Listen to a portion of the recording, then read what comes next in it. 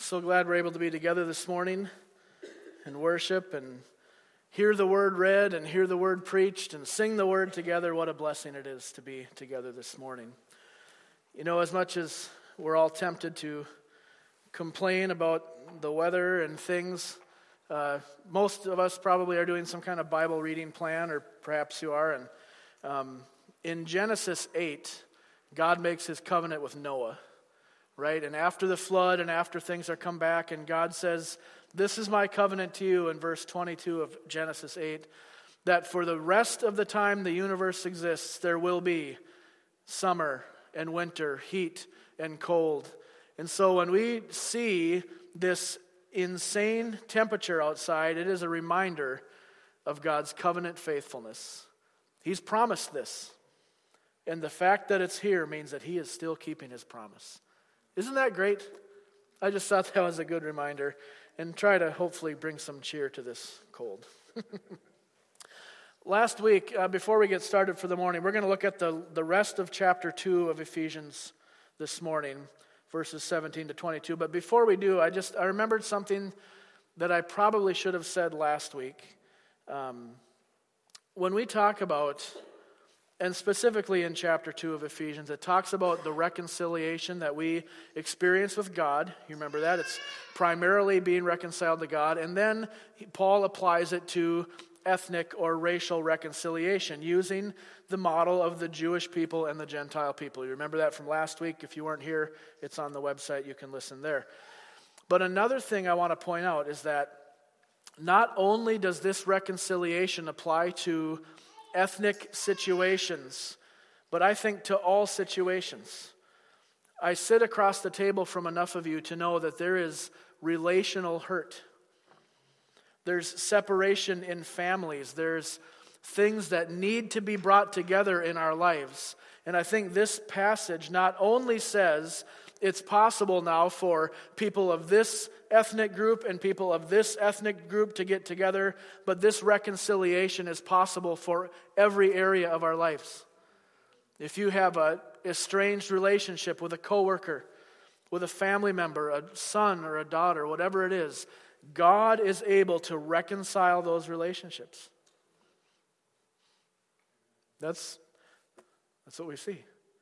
So while it is specifically applied to one situation, I want to make sure that we realize this is available for us in Christ and because of what Jesus did.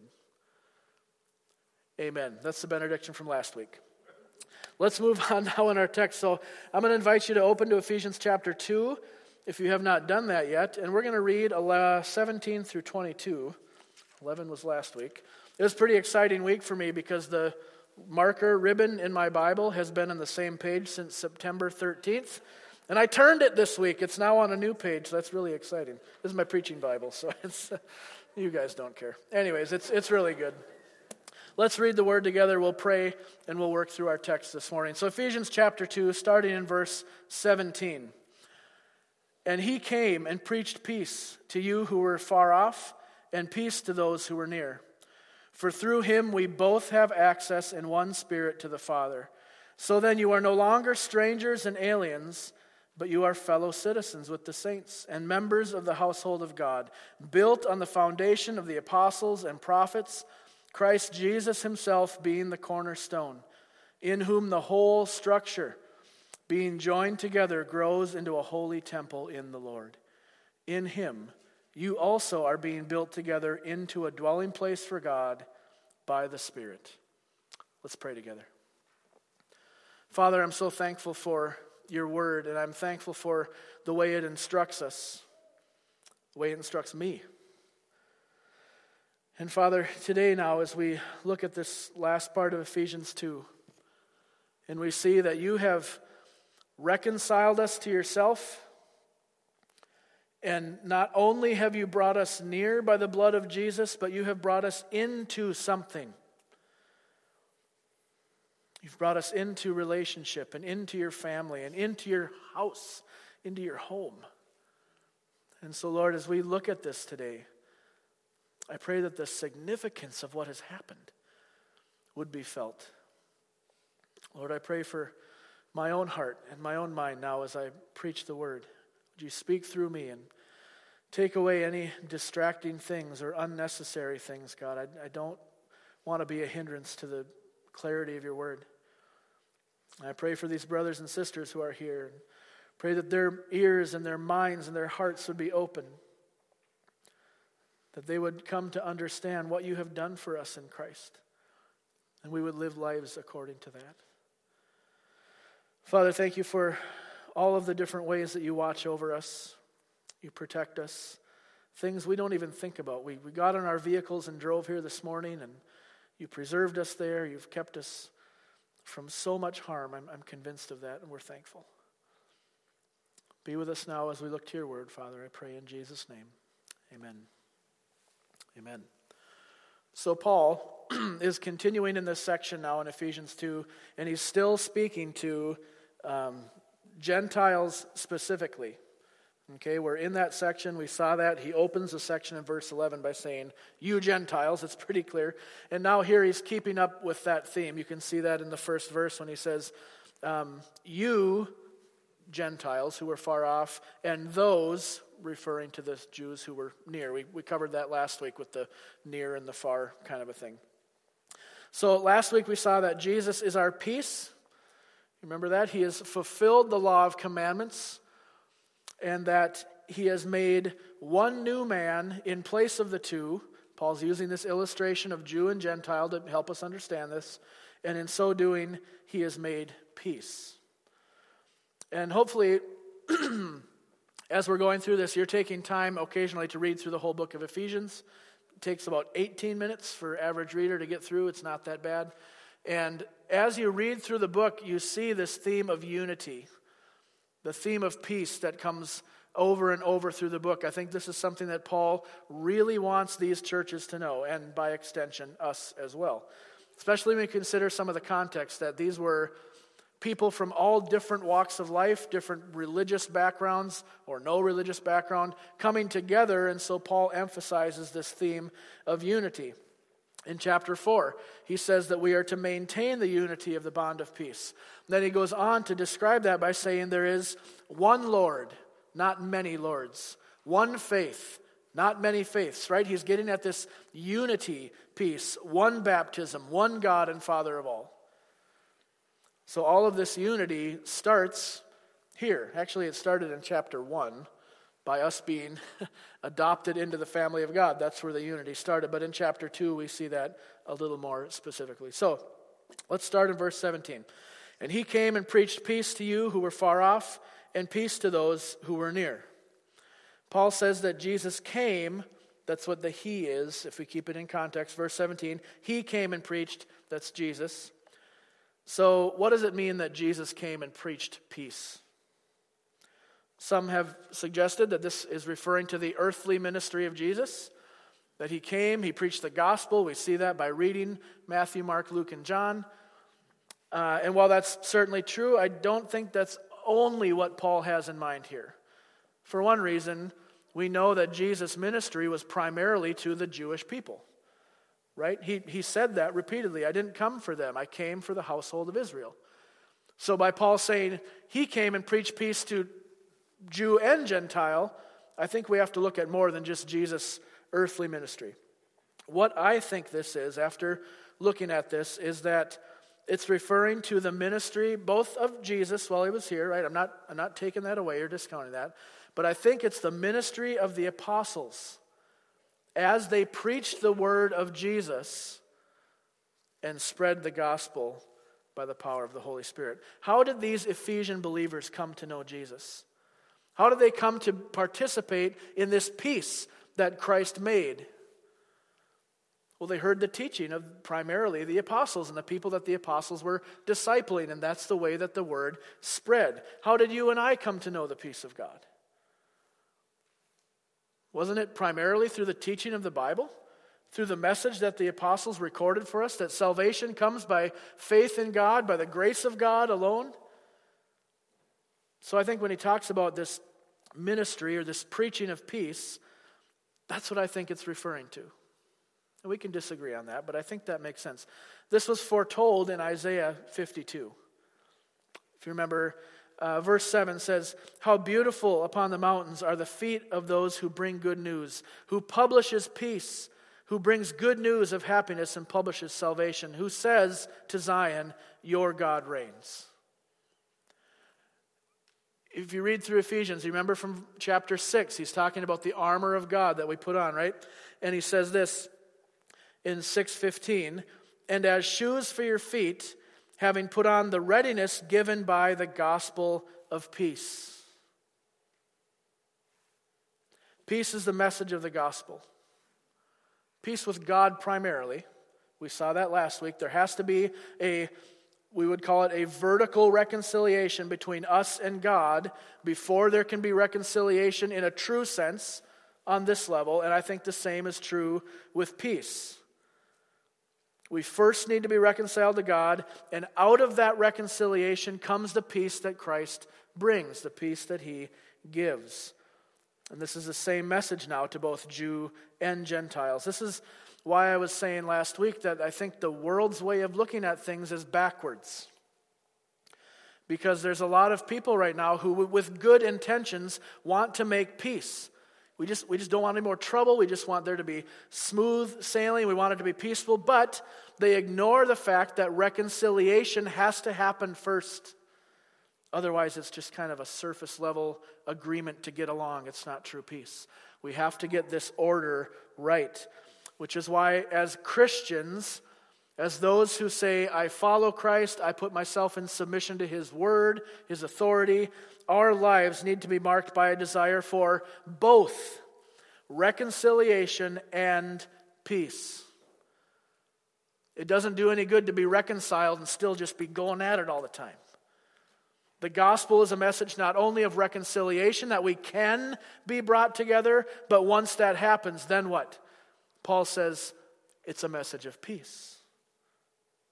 Reconciliation and peace. All of this through Christ. Right, verse 13, we've been brought near by the blood of Jesus. Let's look at verse 18 next. We're just going to kind of walk through this morning and see this. I think that's the most helpful way to do it today. Verse 18, "For through him," who's that? Jesus, right? "Through Jesus we both have access in one Spirit to the Father." This is another way for Paul to say that there is no longer a distinction between the Jews and the Gentiles. For the same Spirit that regenerated one has regenerated the other. The same God that reconciled one has reconciled the other. Okay, this is another way for Paul to say we both have been reconciled, we both have peace, and now we both have access to God. Access. This is one of the most significant things as I was studying this week that I was thinking about. Do you realize the significance of the statement that you this morning have access to God? Have you ever in your life felt far away from God? Like, I don't know what he's up to. I don't know what he's doing. I don't even know how to talk to him. Because of the blood of Jesus, we have access to come into his presence. No longer are Jew or Gentile kept at arm's length. I mean, even with the Jewish system, remember last week we talked about the temple and kind of how that was laid out and how there was one place where the Jewish people could go and then the high priest could go a little farther. They didn't have direct access. They had more access than the Gentiles did. But it wasn't unlimited. It wasn't any time they wanted. They had to go through the prescribed ways and the preordained system of access to God. No longer is that necessary because of what Jesus did. I don't think I feel the appropriate amount of wonder at this because we've never been in a situation where we don't have that. We've been taught now, right? We've been taught, and praise God for that. I'm not saying we should desire to go back and be a part of the sacrificial system. I'm so thankful that we live when we do, and we have the Bible that we do, and we have the teaching that we do that through the Scriptures. It's amazing. But I know, in a room this size with those of us, there are people here who grew up with a father who maybe was absent, who maybe got irritated at you when you came and asked him for something, Or maybe you had a good dad, but he just didn't have the time. He worked all the time. Whatever. I mean, every human father fails to some level. But did you know that our Heavenly Father never does? Ever. You're never going to approach God and He's going to say, hang on, give me 15 minutes. I've been really busy with this other thing going on and I can't. I need a moment. He's never going to say that. You're never going to desire to come in and sit and talk with Him and have His ear, and He says, I'm too busy. Or, you really screwed up yesterday. I saw what you did. Get out of here. Go take care of that and come back. That's not our God. We have access to God through Christ. God can be a father for us, even no matter what your earthly father is or was like. God is a perfect Father. And we have access to Him because of what Jesus did. That's what Hebrews 4 talks about this a little bit.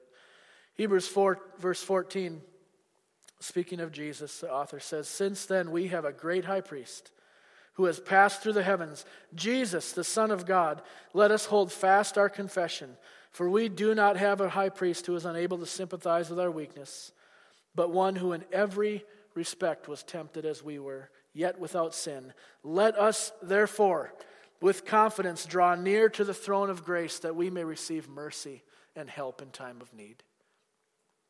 We have access. Total, unrestricted, unlimited access. That was huge. That's huge.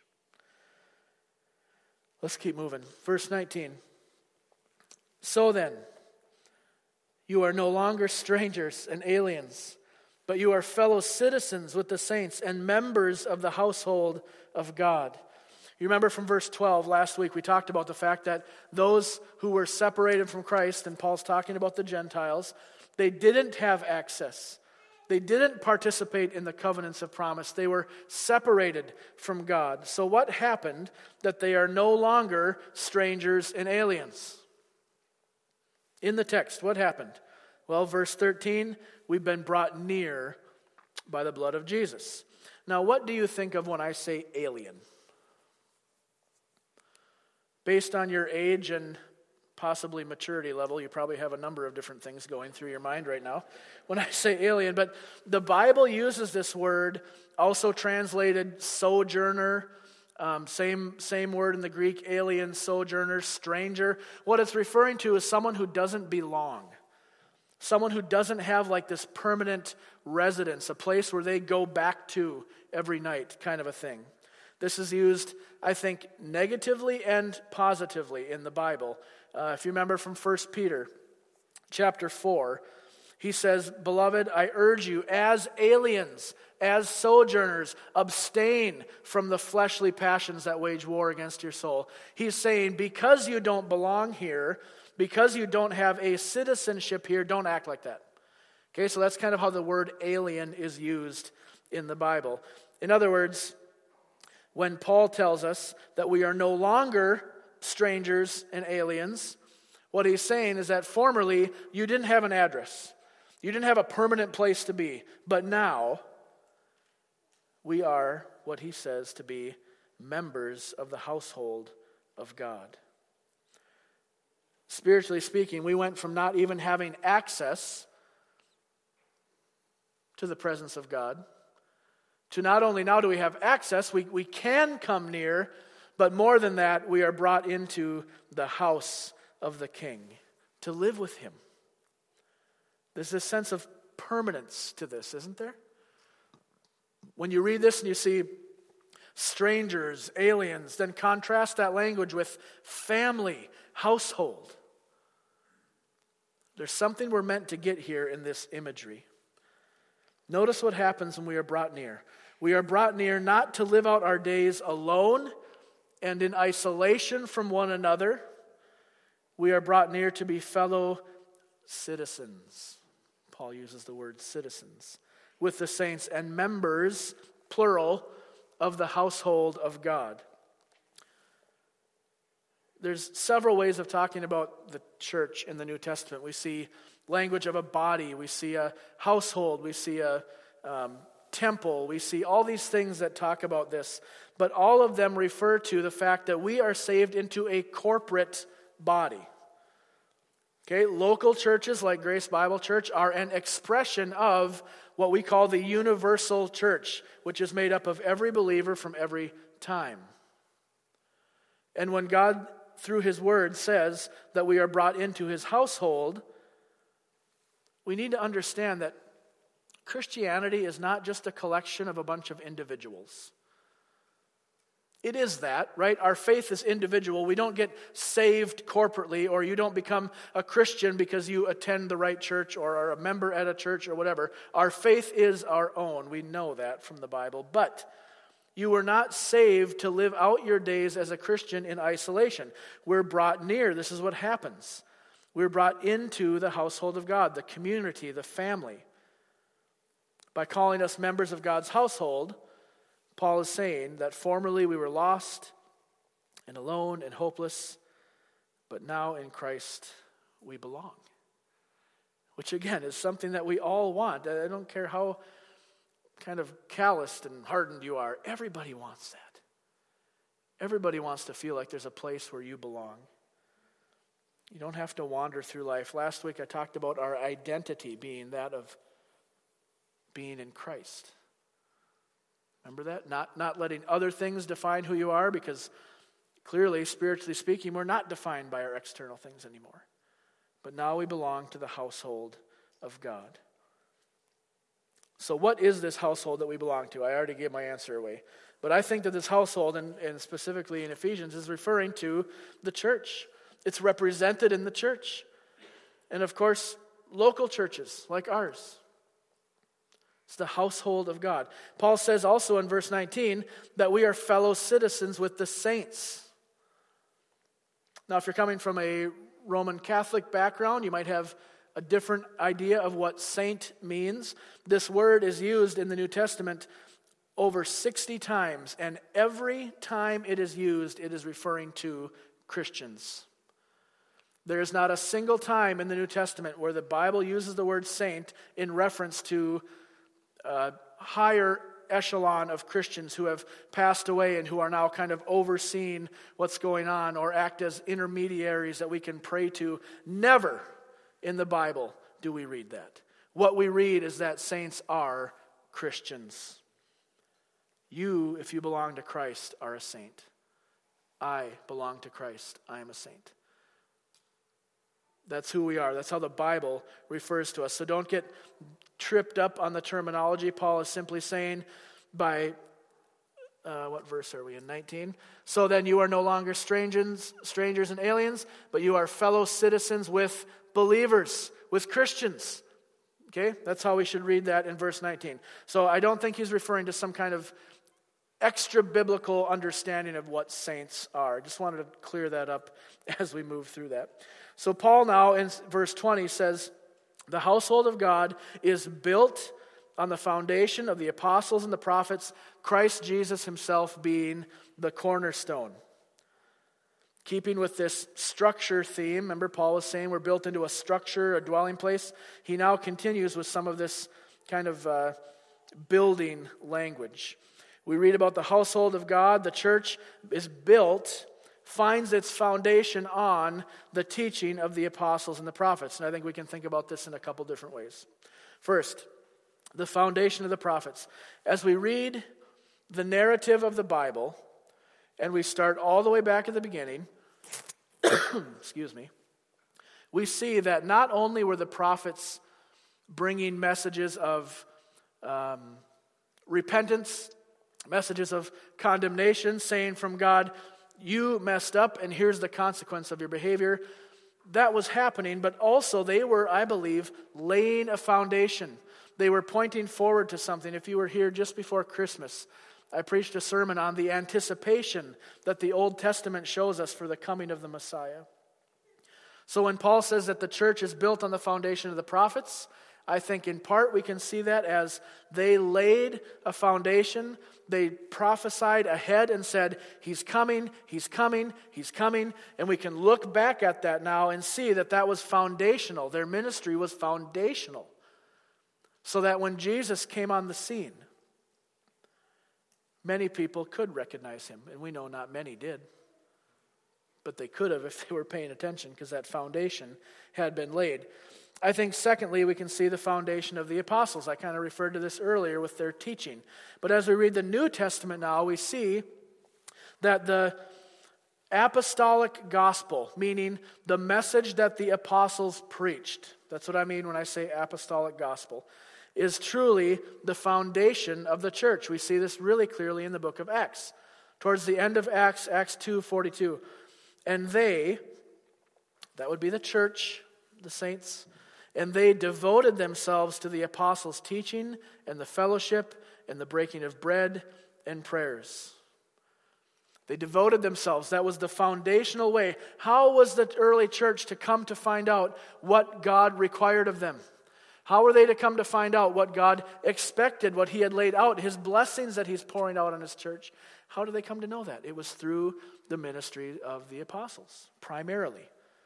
And then as the gospel grows, as it goes out, Paul establishes Timothy and Titus. And they plant churches. And they establish elders. And then those people start preaching the gospel. And that's how Grace Bible Church started. Did you guys know that 2,000 years ago, this church started? It's kind of weird to think about it that way, I know. But the foundation that our church is built on, being that of the apostolic gospel, and here's a quick summary of what I mean when I say that. Jesus Christ is the only way to God, and we have access to God through the work of him, his life, his death, his resurrection, and now because of faith in him, we have sin forgiven, we have righteousness given, and we can live a life in hope that we will spend the rest of eternity with him. That's the foundation Grace Bible Church is built on. And it is the same foundation that was being preached 2,000 years ago. That's the foundation, the teaching of the apostles. So the church is built or finds its foundation on the teaching, the ministry, the example and testimonies of the prophets and the apostles. Now,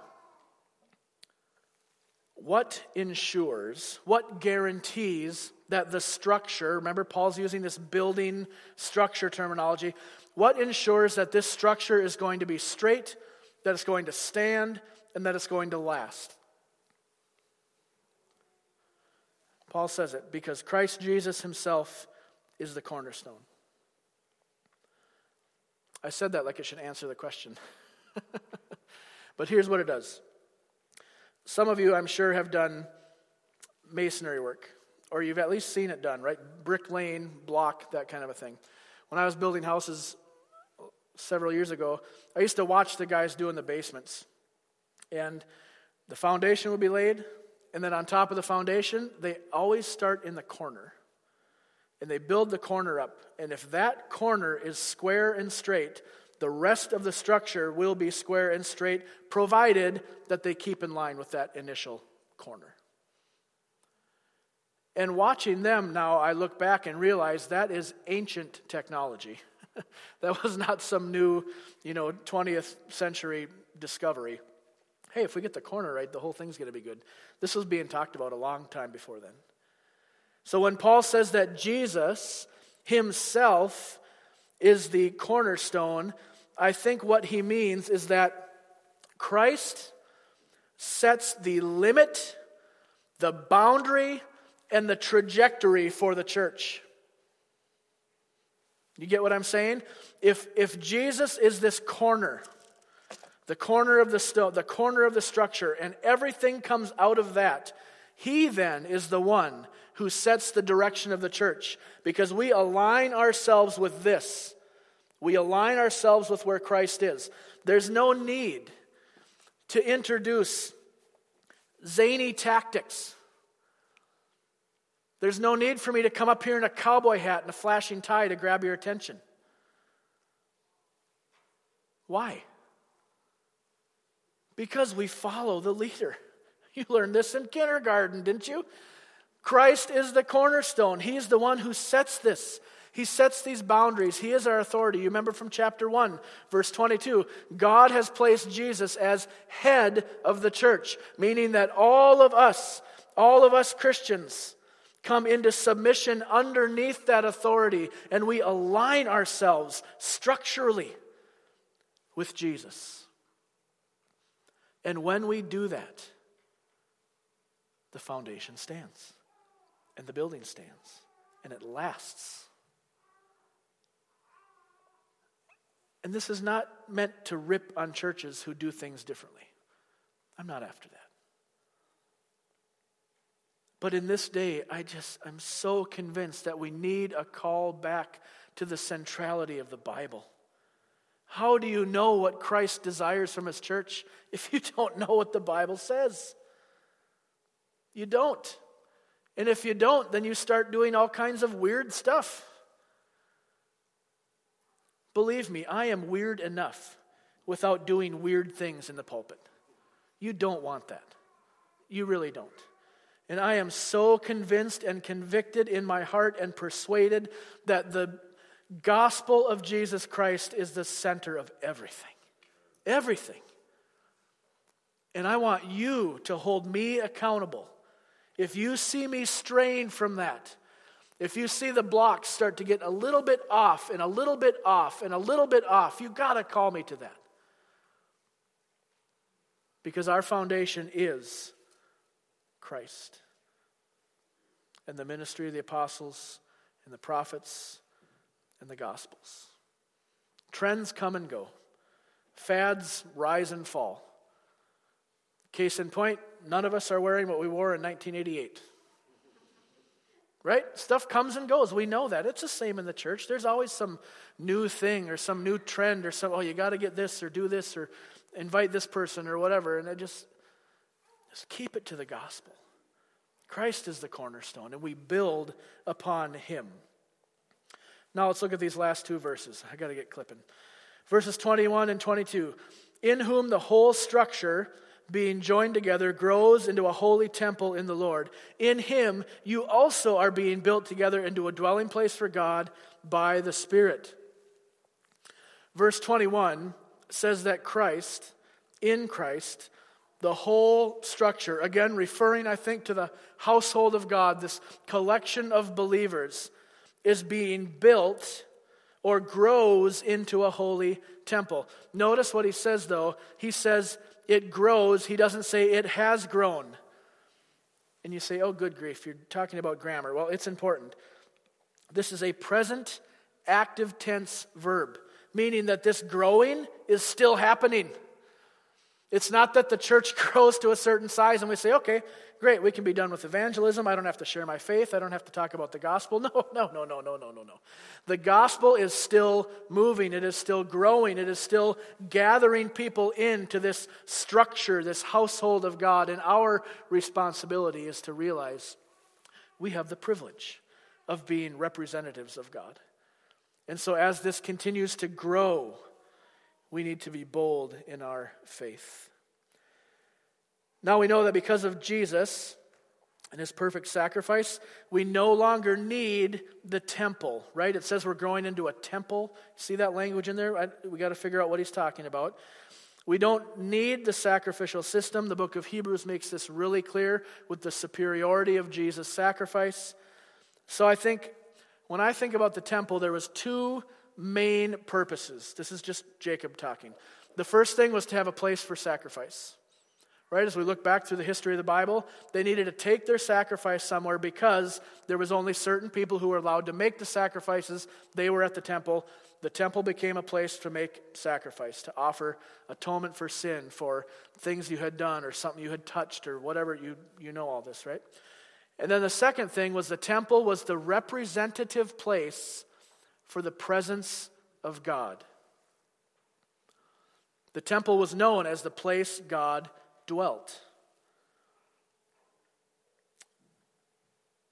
This is really stunning now when we start to put the pieces together and realize that if the temple was the place that God dwelt, and we are being built into this temple, there's some things I think that we need to point out. I'm reading, just got done with Exodus. And in the middle of the 30s of Exodus, there is this section where God sets apart one craftsman to make the things that go inside the tabernacle, the holiest place. He sets one guy from the tribe of Judah, which I'm sure is coincidental because Jesus was from Judah. That's another pot of coffee. But anyways, he gets this craftsman, and the craftsman can have one helper. And he makes the Ark of the Covenant, he makes the table for the showbread to go on, and he makes the lampstand. And I did a little bit of math this week, and I figured out that by today's value of gold per ounce, for those three things, that guy used $57.6 million worth of gold. For three things. Now, if you read Exodus, you will see some of the most intricate detail of things and measurements and designs, all about the things that go in the presence of God. So when we come to Ephesians, and you and I see that we, as Christians, are being built into the dwelling place of God, what does that mean for us? I'm not going to apply this specifically. I just want you to think about that. I'm not going to tell you you should do this and this and this, and here's what you think about this. This is what I want you to do this week. If the intricacy and the value and the preciousness of what happened in the old system was so great that even only one or two people could be a part of it, and the value and the way that it showed God's glory and his magnificence. And now we are being built into this temple, this dwelling place for God. What does that mean for you? What does that mean for things that you need to get rid of? Are you cluttered up? What does it mean for things you need to add? And that's what you have to figure out. I'm not going to tell you, because it'll be different for each of us. But look at this. Look at the stunning language. In him, you also are being built together into a dwelling place for God. God that brought 30 below this morning. God who in a few months is going to have 120 degree temperature difference. Figured that out this morning too. That God, through his Spirit, dwells in his people. So what do you need to do to prepare? That's just something you have to answer. I can't tell you. Ask that question. Go back and read in the 30s in Exodus. Compare that then to Ephesians 2 and say, okay, what do I need to do? That's my challenge for this morning. Let's pray together as we come to the table.